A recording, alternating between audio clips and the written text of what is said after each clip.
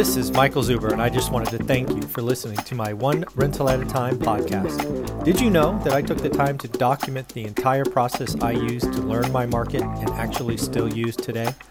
I released it as a $199 online course via Teachable, and it is called How to Get Started One Rental at a Time. With that, you get access to my private Facebook group, and you can join our group mentoring calls every Saturday at 9 a.m. Pacific.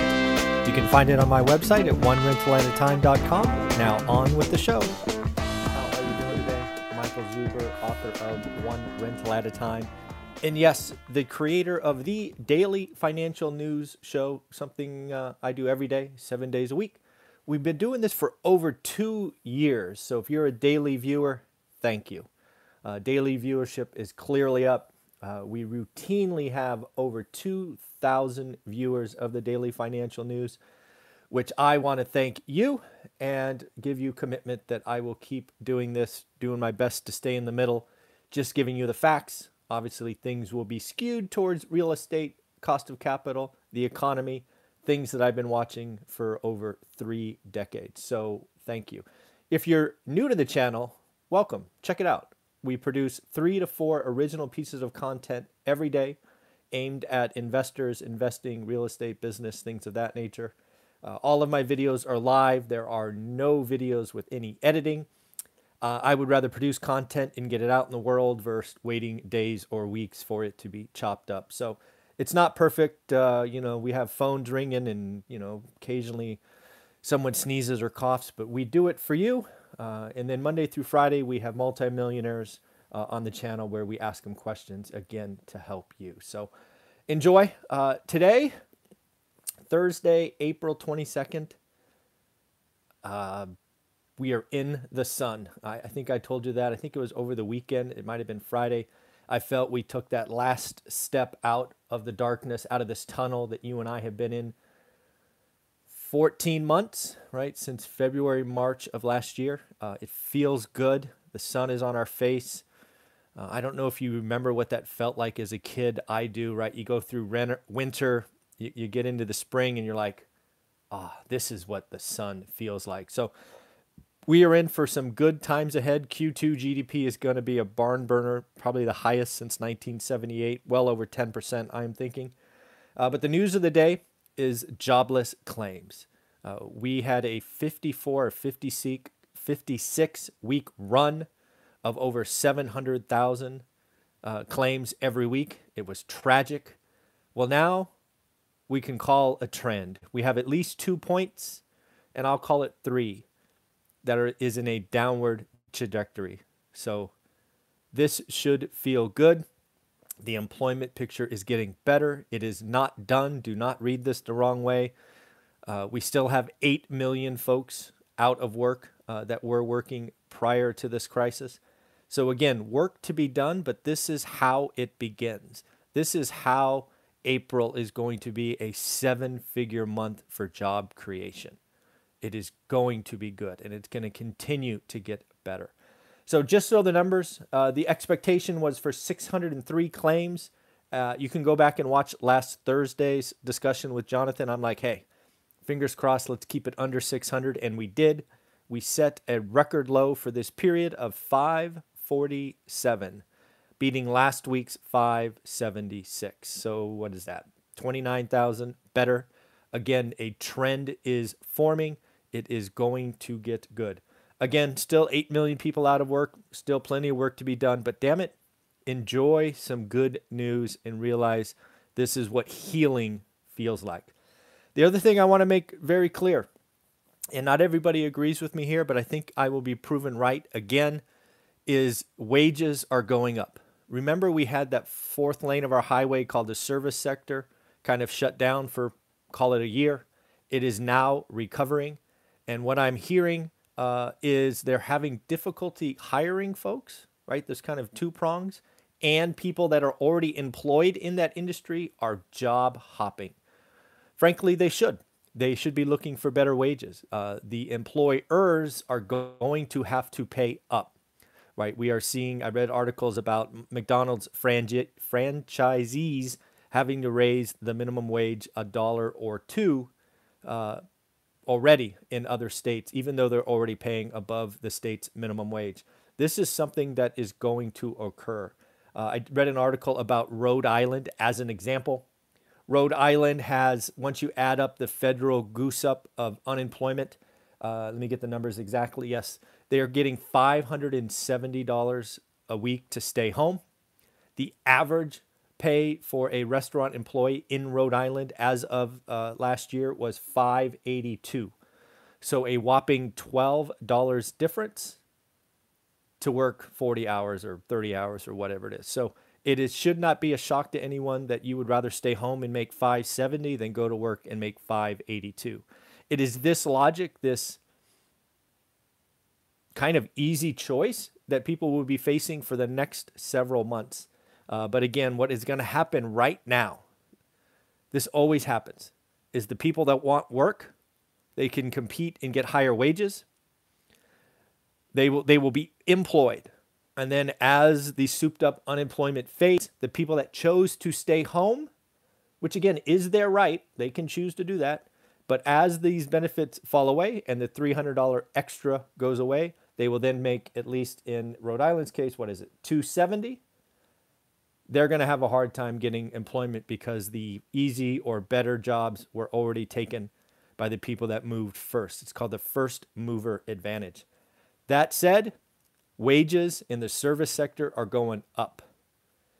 And a couple of the, again, McDonald's and Dunkin' Donuts are articles I read, they're already having to raise prices on coffee and hamburgers and things of that nature. So again, wages go up, but again, consumer prices will go up as well.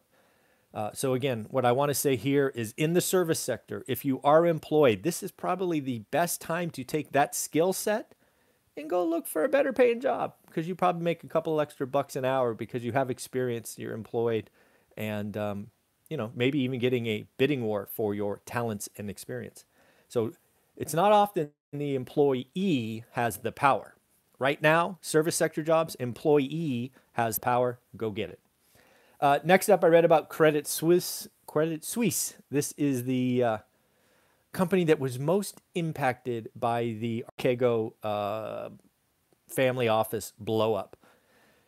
And they lost money, as you would expect, something like $4.4 billion on that trade, and actually lost money for the quarter.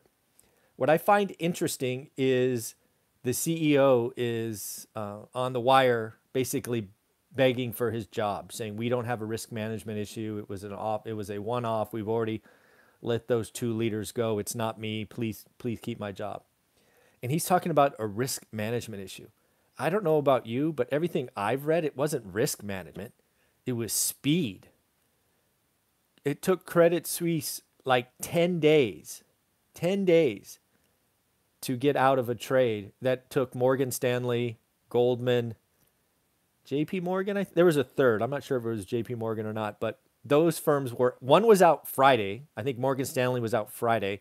Goldman and JP Morgan were out Monday. Credit Suisse, you were out 10 days later. You don't have a risk problem. You have a speed problem, dude.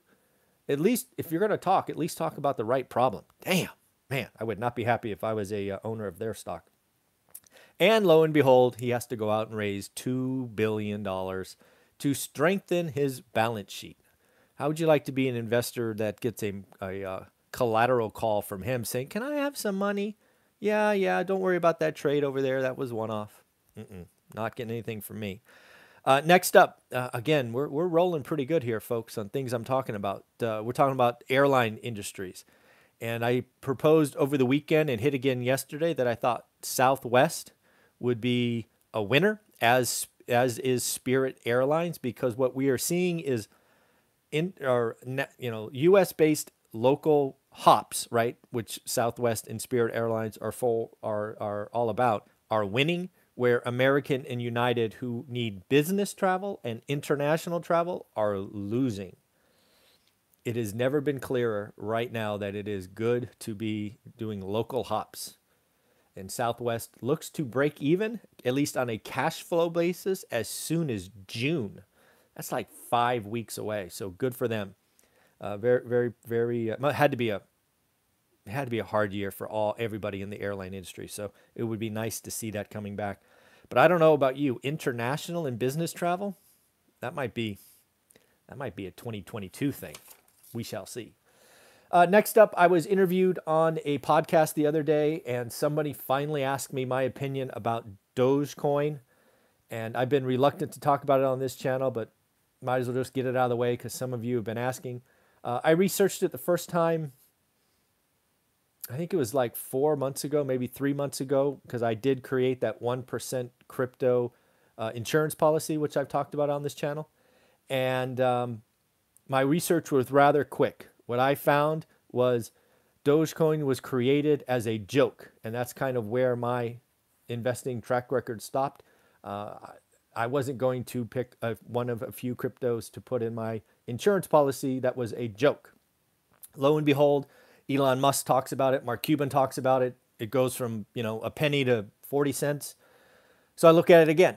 And now I go, okay, well, why do I like these other cryptos? Because they're limited. They're part of this or that. And then I see Dogecoin has 129 billion coins available. And it's a joke. And I go, nope, not going there. For me, Dogecoin is one of those meme stocks. It is a lottery ticket, it is a hope and a prayer. You can call it, you can market it as the people's coin, whatever you want, but it is a joke with 129 billion available.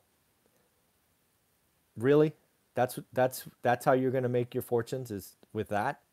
So that was my opinion. Hopefully that's clear. I don't like investing my hard-earned capital in jokes. It's like pet rocks and Cabbage Patch Kids and all those things. So the other thing that I'm seeing more and more online are people, investors, talking about feelings. I'm feeling it's going higher. I'm feeling this. I have read, I don't want to say thousands, certainly hundreds of investing books over the year, and feeling is not an investable thing. It gets you in trouble in the casino, and it'll get you in trouble in the market. So be very, very careful. I did some research on Cuomo and Newsom just because I just like to pick on them, I guess. Did you know they are the highest paid governors in the country? Probably not a surprise, right? California, New York. New York, Cuomo tops out at 225, and Newsom tops out at 210 grand. Yeah, crazy. Couple more things, or one more thing. Whirlpool. Again, I'm highlighting these things are coming. It started with Coca-Cola, then it went to Kimberly-Clark, then it went to Procter & Gamble, and now Whirlpool. Whirlpool is saying, we got to raise prices. They're going to raise prices 12%. Why are they doing that? Because raw material and freight.